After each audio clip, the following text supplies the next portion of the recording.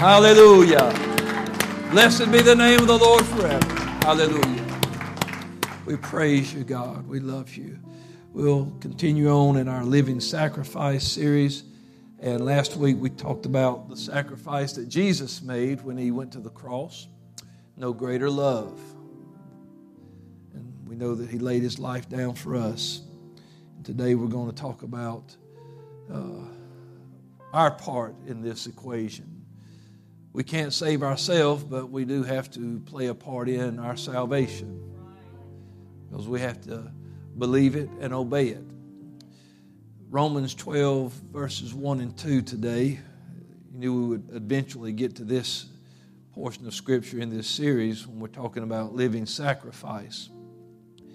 Paul wrote to the church, "I beseech you, therefore, brethren, by the mercies of God, that you present your bodies a living sacrifice, holy, acceptable unto God, which is your reasonable service. And be not conformed to this world, but be ye transformed by the renewing of your mind, that you may prove what is that good and acceptable and perfect will of God." Today we're going to talk about your reasonable service.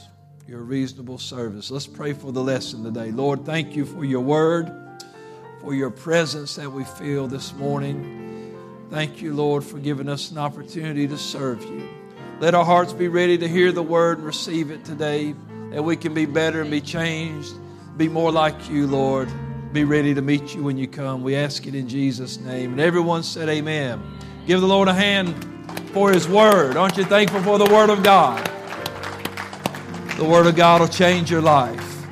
Praise God. You can be seated this morning. Thank you for being in discipleship class today.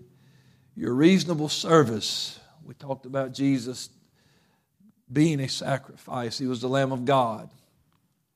When you study the Lamb of God and you go back and look at the sacrifices in the Old Testament, the mirror images of things that would come, you realize it wasn't going to be a very long life for those lambs and goats and different things that were born in the Old Testament, because if they were without spot or without blemish, they were headed to sacrifice. Jesus was the lamb without blemish. He was the perfect Lamb of God, and he gave his life. He wasn't forced. He gave his life. He said, "I have the power to lay it down, and I have the power to take it up again." And so because Jesus gave his life as a sacrifice for us, we are called to serve him sacrificially, that we become a living sacrifice unto him. Whenever we make sacrifices by faith to God, we're always going to come out better. That's just the way it is. We are a living sacrifice.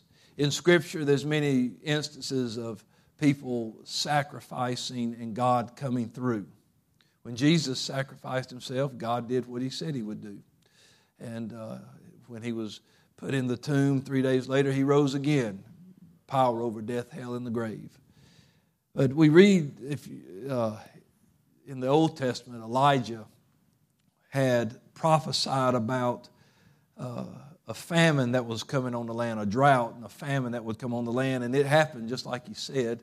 And after a period of time, God had fed him miraculously, ravens bringing him a piece of meat, and he was drinking from the brook that was there. But eventually the brook dried up, and the Lord told him, said, "I want you to go. I've ordained this widow lady. She's going to sustain you." She doesn't know this yet, but she's already got a plan for her life, and she doesn't even know it. Matter of fact, she thought it was the end of her life.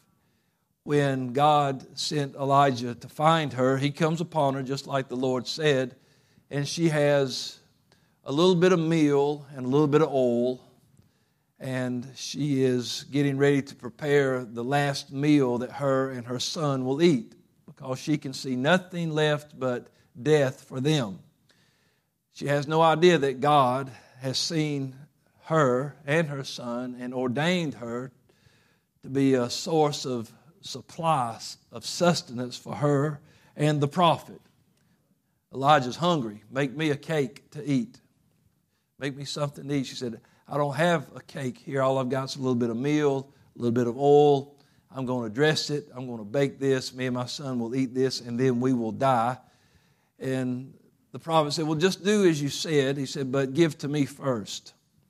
And if you'll give to me first, the Lord has said that the barrel of meal will not waste and the cruse of oil will not fail until God sends rain back on this land.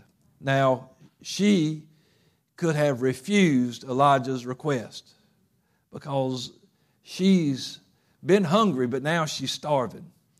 And her child has been hungry, but now he's starving. And even though she knows this is the last meal and death is surely coming, if I can ease our suffering just a bit, this last little bit of food will do that. But instead of giving in to that, instead of saying, well, I guess that I will, just keep this for ourselves. Sorry, going down the road, prophet. She decided to, by faith, obey what he said.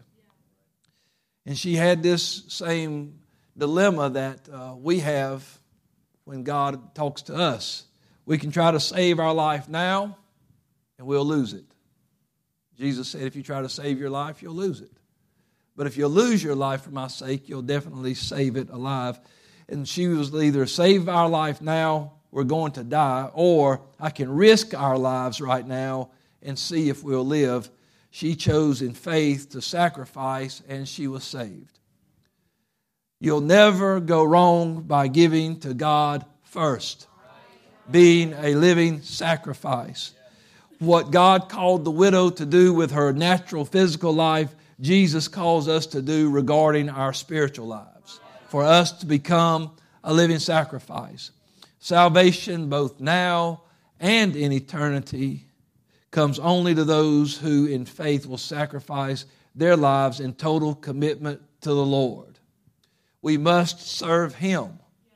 We must be living sacrifices unto the Lord.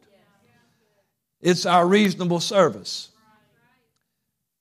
We may think, how reasonable was it for the prophet to ask this woman to give up her last meal, but he knew what God was going to do.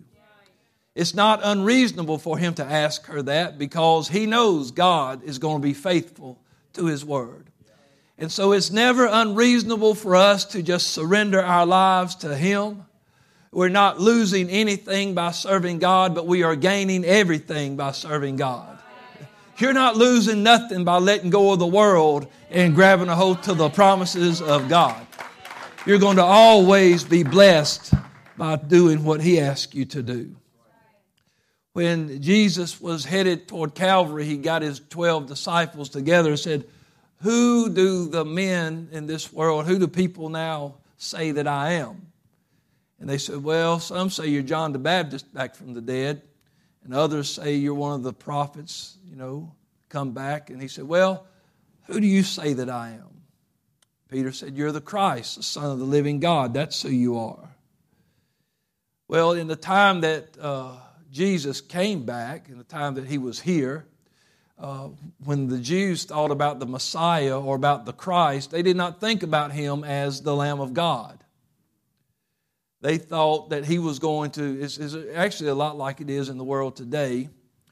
They thought that He was going to come and be a politician, that He was going to come and kick Rome out of Jerusalem and set His kingdom up and everything was going to be fine for Israel because He got rid of the Romans. But mankind had a bigger problem than the Romans. They had sin. They needed the Lamb of God. He was the King of Kings, all right, but it wasn't time to come in His kingship. It was time to come as His sacrifice. And so, but the Jews thought, well, when the Messiah comes, He's going to kick Rome out. We're going to be restored. The kingdom's going to be restored. Everything will be like it should. But they didn't realize that He was coming as the Lamb of God. And when He began to tell His disciples, after they said He was the Christ, He began to tell them, I'm going to have to suffer. I'm going to be persecuted, betrayed. They're going to torture me. They're going to kill me. Peter, who was Cephas, or a stone became a stumbling block as he tried to rebuke the Lord and tell him, "Be it far from thee. This cannot happen to you. You're the Messiah, you're the Christ. This will not happen to you." And the Lord had to rebuke him and said, "Get behind me, Satan," because Peter was acting like his adversary. He was trying to stop him from doing what he was supposed to do. Nothing or no one was going to keep Jesus from the cross. But this way of the cross will not be for Jesus alone. Jesus told his disciples in Matthew 16, 24 and 25, "If any man will come after me, let him deny himself and take up his cross and follow me. For whosoever will save his life shall lose it, and whosoever will lose his life for my sake shall find it." It's interesting that word lose means to destroy fully. Both times it's mentioned. So whosoever will lose his life for my sake, or will destroy your life fully for my sake, you'll find it. You're never going to find all the peace you could have in God until you let go of everything. You got to take up the cross. When Jesus went to the cross, he went there for all sin, not just some of it. When we take up the cross, everything that is unlike him's got to die. Hello. It's got to die. And listen, Jesus was not trying to bait and switch the disciples about, "Hey, it's blessings, man, you follow me, it's blessings like this, I'm going to provide, I'm going to give." Yeah, he's going to do all that, but he was never anything but straightforward when he talked about servitude to him, what it would cost. He actually said, "Listen, you need to count the cost of what it's going to do." In Luke 14, he said, "You need to count the cost and see if you're able to do this. Don't just think, well, I'm going to follow you so I can watch miracles, and I'm going to follow you so I can walk on water, and follow you so I can eat of miracle bread in the desert." He said, "You need to understand what it takes to be my disciple. You will have to pick up the cross and follow me." "Oh, I'm going to follow the Lord." Where's your cross?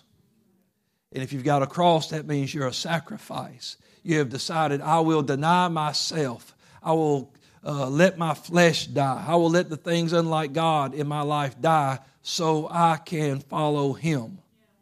I'm talking about walking in his steps, not just following him. You know, we follow people today on social media. People you don't even know. People that don't even know you. "Hey, I like this website, I'm going to follow it." And you're just keeping up with what's going on. That's how a lot of people think following Jesus is supposed to be. I'm just going to keep up with what Jesus is doing. But Jesus, in that sense, it didn't even exist today. He wasn't like following the news and following the weather. He said, "You're going to follow me. You're going to take up the cross. You're going to walk in my steps. You're going to do what I do." We get excited when we said, "Oh, I'm going to do the things that Jesus did and greater things." Well, guess what? One thing he did, and if we're going to do what he did, we're going to take up a cross and we will give our life. Jesus gave his life as a sacrifice. And honey, you and I can do no less. If we're going to be his children, the apple ain't going to fall far from the tree. We're going to pick up the cross and walk and follow him daily just like he did. We've got to have the cross in our life. And yes, the cross makes beautiful songs. It makes beautiful poetry. But the cross is a place to die. They didn't set up crosses as decorations in that day. Now, I'm not against people with crosses in their yard or churches with crosses, places, things like that. I'm not against any of that. What I'm saying, nobody's going to die on them crosses. They set them up in their yards. They put flowers and Christmas lights on them and things like that and light them up, and they're pretty. The cross that Jesus went to wasn't pretty. The cross that them thieves was hanging on, it wasn't pretty. And let me tell you, the cross you're going to carry, sometimes it ain't going to be pretty. Because it's an instrument, it was always been, it was an instrument of death. Oh, start talking about something happy. You might as well know Hey, Jesus went to the cross for the joy. I'll tell you, there's some joy because of that cross. He said, we die with this cross. We die to a life lived as if we are Lord. Oh, yeah, because we all lived at a time when we did what we wanted to do. I think about it in the Old Testament, there were places where it said, in that day there was no king. And so every man just did what he wanted to do. It's like that today. In some people's lives, there is no king. And so they just do what they want to do. They do their own thing. And just let everybody be them. Let everybody do them. Let everybody be themselves. Leave people alone. Well, I ain't here to mess with nobody. But I can tell you this, according to Scripture, that we cannot be our own and be saved. You cannot be your own and be saved. The Scripture says, and ye are not your own. Body, spirit, all of it goes to Him. It's got to be, we got to glorify God in our body and our spirit, which are His. The Scripture says it. It says even our bodies belong to Him. Our actions, what we do, are meant to glorify Him. How can we be the light of the world and glorify Him if we're not living like Him? If we're not living by His Word? How is, oh boy, I tell you, I could really meddle. I'm not going to meddle this morning. It's too early for meddling. But I'm telling you this, that we have got to be able to understand some things about the Scripture. And it's not, I can't do this, I can't. Why does people always say, go to that first? Oh, if you're a Christian, you can't do this or you can't do that. Well, if it stops you from going to hell, what's the problem? If it makes you more like Him, what's the problem? I don't get it. He died, and it wasn't a quick death. It was a suffering, torturous death. It was painful. It was humiliating. It wasn't just the physical, but it was the mental, the emotional, all the things that He went through just so you and I could live with Him forever. And then I want to act like, well, He was Jesus. That's what He was supposed to do. Well, I'm His child. There's some things I'm supposed to do. I'm supposed to be a living sacrifice, holy and acceptable unto Him. And so we've got to quit living like we're Lord and live a life that declares He is Lord. And so we're going to accomplish this by doing what He says. We got to do what He says. Matthew 6:33 says that we die to seek in our own kingdom, that we might seek first the kingdom of God and His righteousness. We die to sin and refuse to let it reign in our mortal bodies, as Paul wrote in Romans 6:12, that we might walk in holiness, without which no man shall see the Lord, Hebrews 12:14. We've got to have these things. We die to our self-centeredness, to our unrelenting pursuit of pleasing ourselves. Oh, this world is so caught up in satisfying its own lust, and people say, when you say lust, their mind goes to the gutter. It's not that, man, people lust after food. They can lust after shoes. Man, they can lust after cars or possessions. It's just that they got to have it. They can't be satisfied. And Jesus told us as much, that if we kept coming to the wells of this world, we would only continue to thirst, and we would always be coming back to drink. He said, but if you'll take the living water that I give, you'll never thirst again. It will quench the thirst for the things of this world. When we die out to this, it's trying to fulfill our flesh, trying to satisfy our wants and what we think we need. The Bible says He knows what we have need of. We want to live a life that is devoted to pleasing Him. A lot of people want to be saved. You start talking about heaven, everybody wants to go. There's an old song that said, everybody wants to eat at my table, but nobody wants to work in my field. Nobody wants to be refused the meal. Nobody wants to not hear, well done, good and faithful servant. But as Sister Mangan said, He will not say well done if we have not done well. That's a fact. Well, that little simple statement from that elderly lady, shook me all the way to the bones when I heard her say that, because it was so simple but so true. He will not say, well done, if we have not done well. I want to make sure that I am doing what Jesus wants me to do. Hey, the world's tried everything else. Why not him? Like I said, in that day, they thought the Messiah would be a politician and come and kick Rome out and set the kingdom up. And that's today.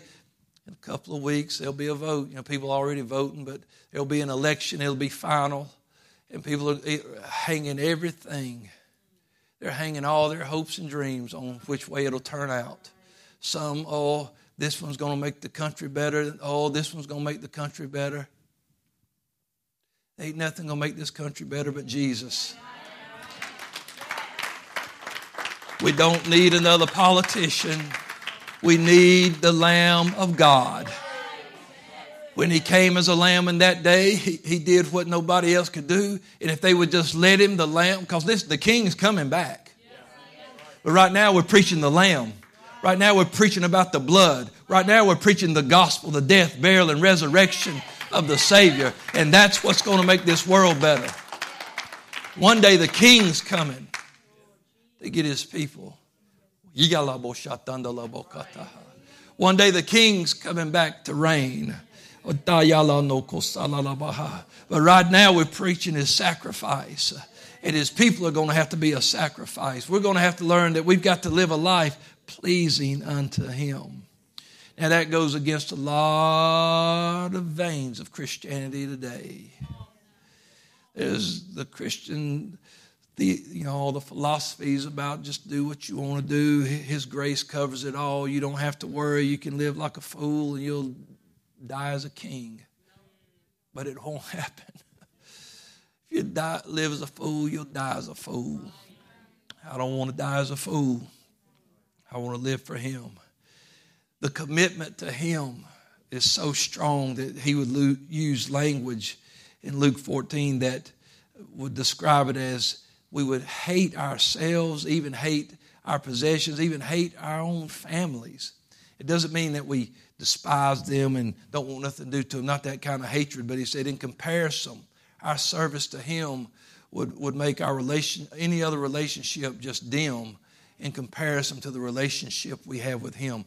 That means no relationship goes in front of you and him. If you are serving God and your spouse says, I don't want you to serve God, too bad. Because you do what you want to do, but I'm going to serve the Lord.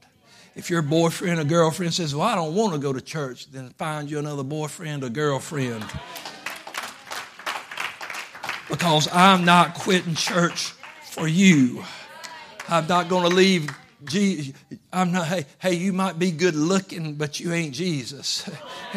You might be good looking, but you didn't save my soul. You didn't die or bleed for me.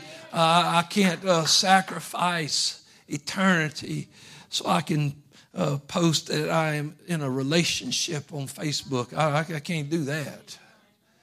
I got to live for him. I got to follow him. Listen, Jesus is not interested in you or me offering some or even most of our life. His call is for us to offer all of our lives to him. Oh, I don't know about that, Pastor. God has been like that since the beginning. When he ever first had a people, here's what he said, Deuteronomy 6:4-5. Hear, O Israel, the Lord, our God is one Lord. Verse 5, if it'll come up. And thou shalt love the Lord thy God with all thine heart, all thy soul, and all thy might. That's that heart, that spirit, that soul, all that's his, but even all the might, that's everything I've got, all that I can put out. I'm going to serve him with all my might. Everything that I can give to him, I'm going to give to him, all of it. And that's what Jesus says. When he says, you've got to take up your cross, when he went to the cross, he gave it all. That's why he could say, it is finished. There wasn't nothing left to do. I've done it all. This is the conclusion right here. You're watching the conclusion of this 3 years of my time on earth. This is it, and this is final. There won't be another Savior. We won't have to come back in a few years and do another one because this one didn't last. It wore out. This is all. This is enough. And when we take up the cross, we're saying, I'm giving all my life to you. The rich young ruler was prepared to commit up to a point. He wanted eternal life, and he was prepared to commit up to a point. But when Jesus asked him to relinquish the one thing that was dearest to him, he mentioned this in his message last week, it was his possessions. That was his treasure. And when the Lord said, you need to let go of this one thing, that one thing he held on to was equivalent to one thing he lacked. Because he could not. He turned and walks away from the Lord. Withholding one thing, in effect, was withholding all. If you won't sacrifice some of it, you're not sacrificing any of it. The Lord wants us, or the Lord wants to have all of us. He does not offer an alternative. There is no other plan. There's no plan A, B, or C. He wants all of us because he gave all for us. It's often been said Jesus is either Lord of all or he is not Lord at all. He's got to be Lord of all. So in short, we die to ourselves. We've got to stop trying to be the Lord of our lives and realize that without him, as Jesus said, we can do nothing. Taking up our cross, we dedicate ourselves to the Lord, whatever the cost, that we might obtain what is beyond cost. Our salvation, our soul. We could not save ourselves. We could not purchase our own salvation. It took his blood.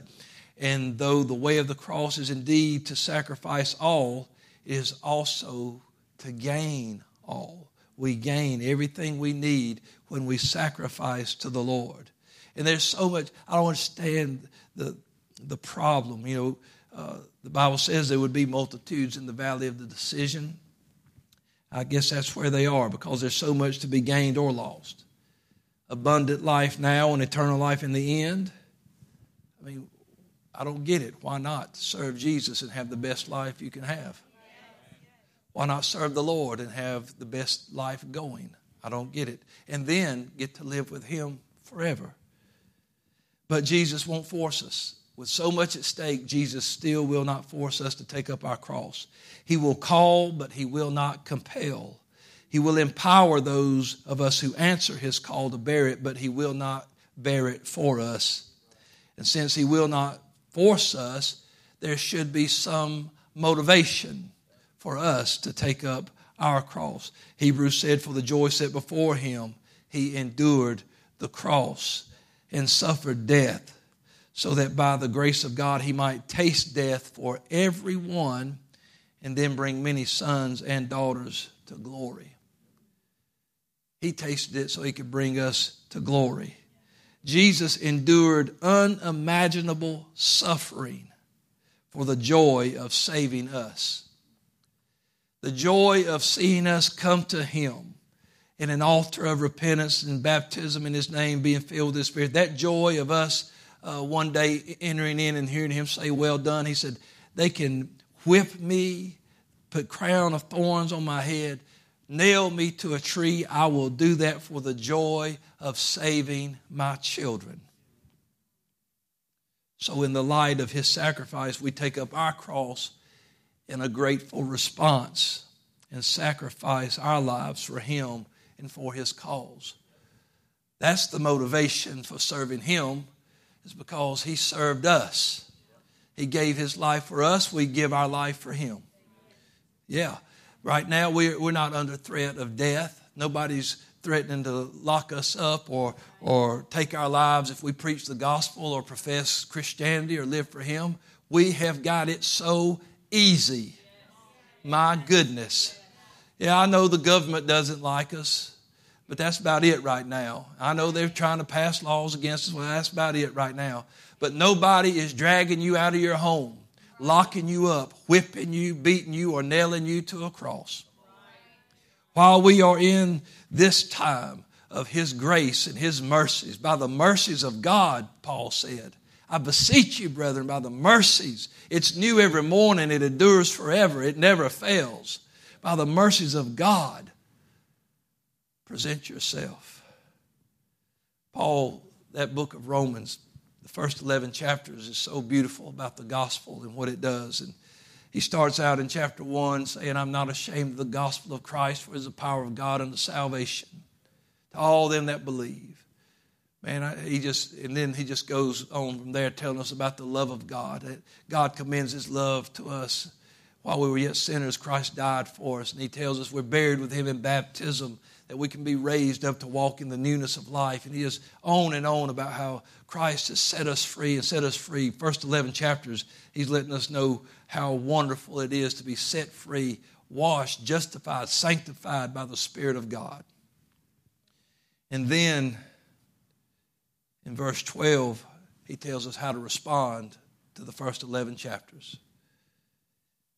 I beseech you, therefore, brethren, by the mercies of God, that you present your bodies a living sacrifice, holy, acceptable unto God, which is your reasonable service. And be not conformed to this world, but be ye transformed by the renewing of your mind, that you may prove what is that good, acceptable, and perfect will of God. You will never prove that unless you follow the first part of these two scriptures.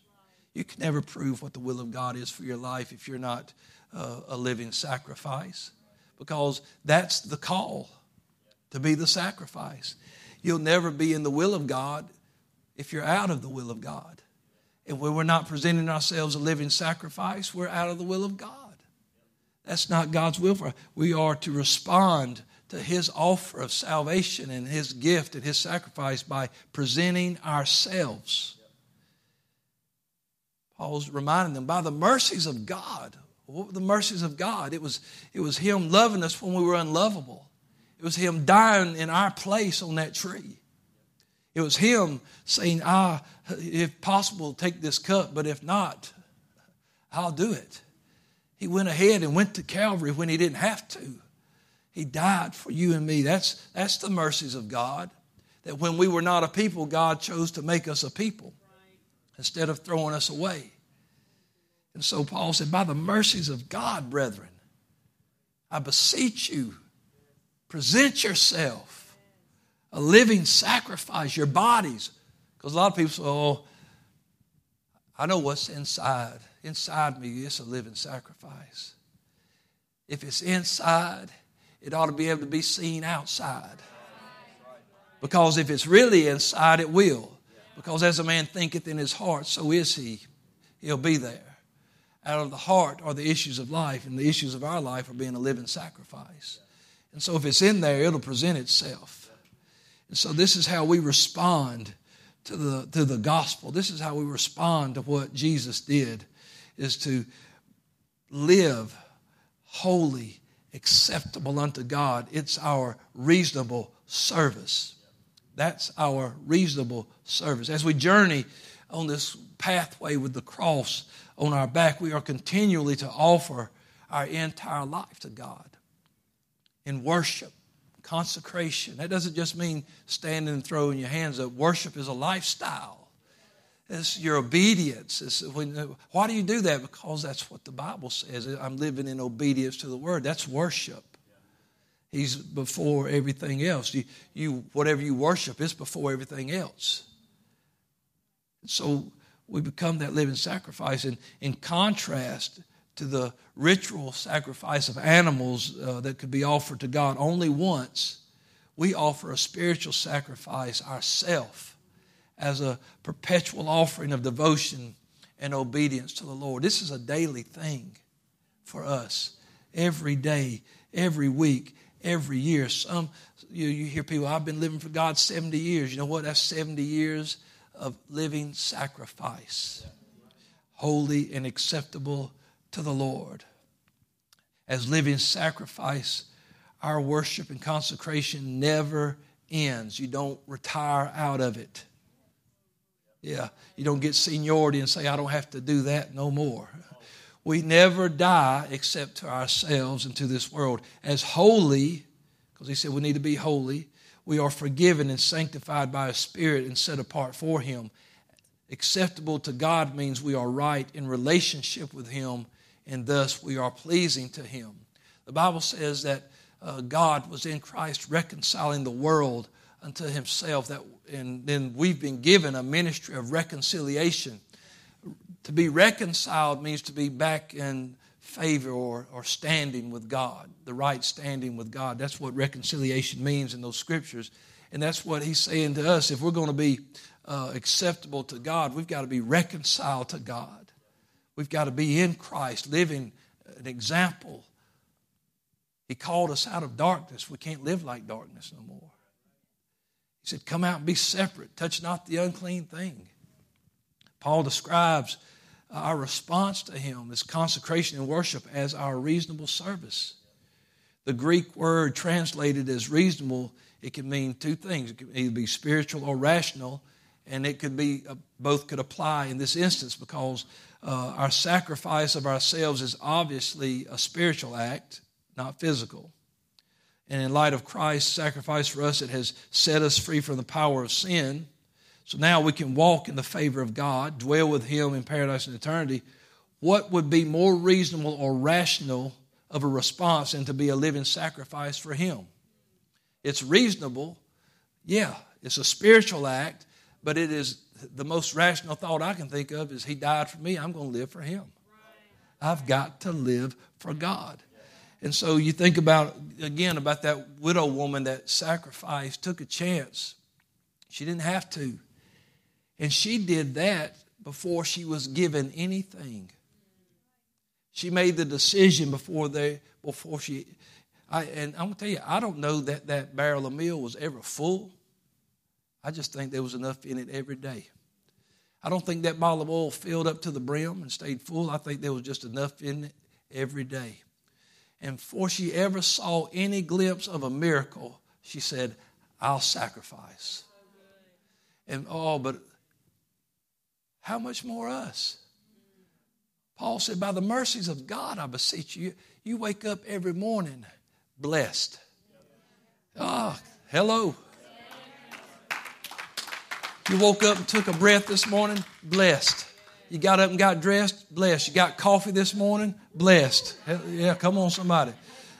You rode through McDonald's or Dunkin' Donuts or made something at your house, had something to eat, blessed. Took a hot shower, cleaned up, nice. Got in your car, drove here, got here, saw friends, saw loved ones, blessed, blessed, blessed, blessed.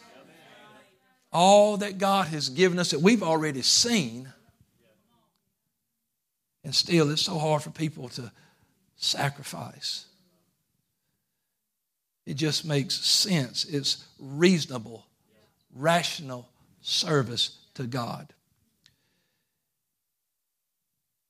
Since we are to take up our cross and follow Him daily, and since in this daily sacrifice we're seeking to be conformed into the image of the one we are following, we certainly cannot be conformed to or be like the world. To be like the world is incompatible with the way of the cross. I've said this, you can't carry that cross anywhere. It don't go just anywhere in being like Christ. So Paul says this in Galatians 1 and 4. Be not conformed to this. Well, the scripture says, he told us don't be conformed to the world. And then in Galatians 1 and 4, he said Jesus gave Himself for our sins that He might deliver us from this present evil world. I don't want to cancel out the purpose of His sacrifice. You see, because we generalize, well, He died for the sins of the world. This is it. He gave Himself for our sins, not so we could continue in it, that He might deliver us from this present evil world according to the will of God and our Father. He died to deliver us, to get us out, to set us free, to release us, to call us out of darkness from this present evil world. That's the world. We don't want to be conformed to this world that Paul was talking about, because that's what Jesus died to set us free from. And so we must, according to Paul said in 2 Corinthians 6 and 17, we must come out from among them, and be ye separate, saith the Lord, and touch not the unclean thing, and I will receive you. Isn't that wonderful? Come out from among them and be separate. Separation is not isolation. We're not hermits. We're not going to live in a compound or a cave. But we come out from among them. We don't act like that anymore. We're going to be in this world. We're just not of this world. Jesus was in the world, but he's not of this world. He's the Lamb of God. And we are his children, filled with his Spirit. We are living sacrifices, holy, acceptable unto him. So we come out from among them. It means in our actions, in our thoughts, in our ways, in our culture and custom. Let me tell you, and even in culture, because that's a big deal today. People say, you want me to give up my culture? My culture, your culture, nobody's culture will ever be greater than kingdom culture. There are things in every culture to celebrate. Every culture, beautiful things in every culture to celebrate. But every culture has something that's got to be let go. If your culture has something going on in it that's against the Word of God, you can't say culture, because kingdom cancels it out. And so he said, you got to come out and be separate, touch not the unclean thing. If I'm going to be acceptable and holy to him, I've got to leave that stuff behind. That's why any man in Christ is a new creature. Old things are passed away, all things are made new. You still have the same name and social security number, same address, drive the same car, still work at the same place, go to the same school. You're not the same individual. That's right. That's right. I'm just going to move. I thought of something, but my Holy Ghost said, hush and move. Just keep going. It was funny, though.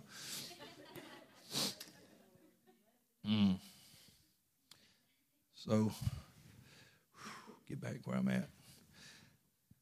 The way we become holy and acceptable to him, how do we prevent from being conformed to this world? Paul said that we do this by being transformed by the renewing of our minds. That doesn't happen in a single moment. Don't be discouraged if you came to church, felt God, but you still tied up and stuff. It don't always happen in an instant. It's a lifelong process of the Spirit forming in us the mind of Christ. The Bible says, let this mind be in us that was in Christ. We want the mind of Christ. But that doesn't just always happen instantaneously once we repent, once we're baptized, even filled with His Spirit, because the Spirit leads us. It leads us. That means there are places we need to go. He's trying to lead us into all truth. That means we don't have all of it when we get it. Or He wouldn't have to lead me nowhere. I got it all at once. But He's going to lead me into all truth. That's why it's so important for people to have the Holy Ghost. Hard to find truth if you don't have the Spirit of truth. You need the Holy Ghost. So the more and more we come to value what He values, approve what He approves, and rejects what He rejects, the more we become holy and acceptable unto Him. Just as Jesus will not force us to take up our cross, He will not force us to be transformed. That is not to say that we can transform ourselves. We can't be turning over new leaves. That don't work. We could not save ourselves to begin with, so we certainly cannot transform ourselves. The Spirit is what transforms us, but we must put ourselves in a place where the Spirit can do the transforming work. I've always said, He's the potter, we're the clay, but we've got to stay on the wheel. If a lump of clay off the wheel is just a lump of clay. It's not going to become anything unless it stays on the wheel under that marring. And you ever watch those things the whole time they're working on it? All over the guy that's working on it. He's got clay all over him because it's just constantly slinging stuff off. Let me tell you, you're going to constantly be letting go of things if you stay on that wheel. But when you're done, when the spinning stops, you're exactly what you're supposed to be. Well, I just want to stay on so I can be exactly what I am supposed to be. Honey, you can come on to the music and you can stand with me this morning. So in Romans 6:13, Paul said this, do not present your members as instruments of unrighteousness to sin, but present yourselves to God as being alive from those, or as those that are alive from the dead. I want to be in your members as instruments of righteousness unto God. That's how we present ourselves. When Paul said, I beseech you that you present yourselves, this is what he's talking about. We present ourselves by not yielding our members, our bodies, as instruments of sin, but we present ourselves to God as being alive from the dead. Our members, our bodies, as instruments of righteousness to God. We present ourselves to God through our prayer, our worship, our consecration, fastings, our dedication to His Word. And, you know, that's love. You know, when you love God, when we love God, it's going to be more than a feeling. Jesus didn't say, if you love me, have certain emotions and things to say about me. He said, if you love me, keep my commandments. So we become more Christ-like. Paul says we'll be able to prove what is that good, acceptable, and perfect will of God. In other words, we will be able to know and be able to do God's will in every part of our life. The way of the cross, or in the way of the cross, we will fulfill God's will. If you want to know how can I be in the will of God, take up your cross and follow Him daily. I can't tell you where He's leading you all the time, but He'll tell you. But you just keep walking till you get there. God's working on you. God's doing something great in your life. Trust Him. Present yourself a living sacrifice. He did. He was holy and acceptable, and He gave His life. So now we just, as our reasonable service, turn it around and take up our cross and follow Him. I don't try to be hard with people. If Jesus won't force you to live for Him, I won't either, because I can't. A lot of people think a pastor's job is to put his thumb down on people. Why? That don't do any good. God didn't call us to win slaves to the kingdom. No, He said we win children. He wants children. Children. The Spirit beareth witness that we are His children. He wants the people to come in and be His body, to be His bride, not His slave. And so, I don't know, maybe there's preachers out there like that. That's their thing. That's not mine. Because God didn't call me to make slaves or to hold people down or say, you do this and you do. But I'm going to preach you the Word. And I'll tell you without apology, you'll never do better than living by God's Word.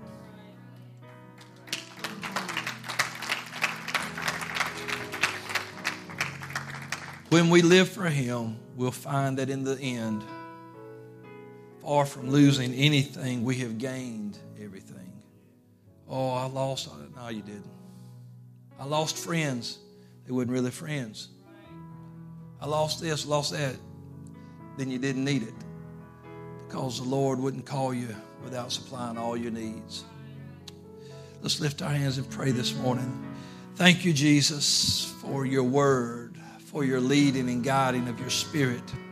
Thank you, Lord, for the sacrifice, the body that you laid on that tree, the blood that you spilled to save us today.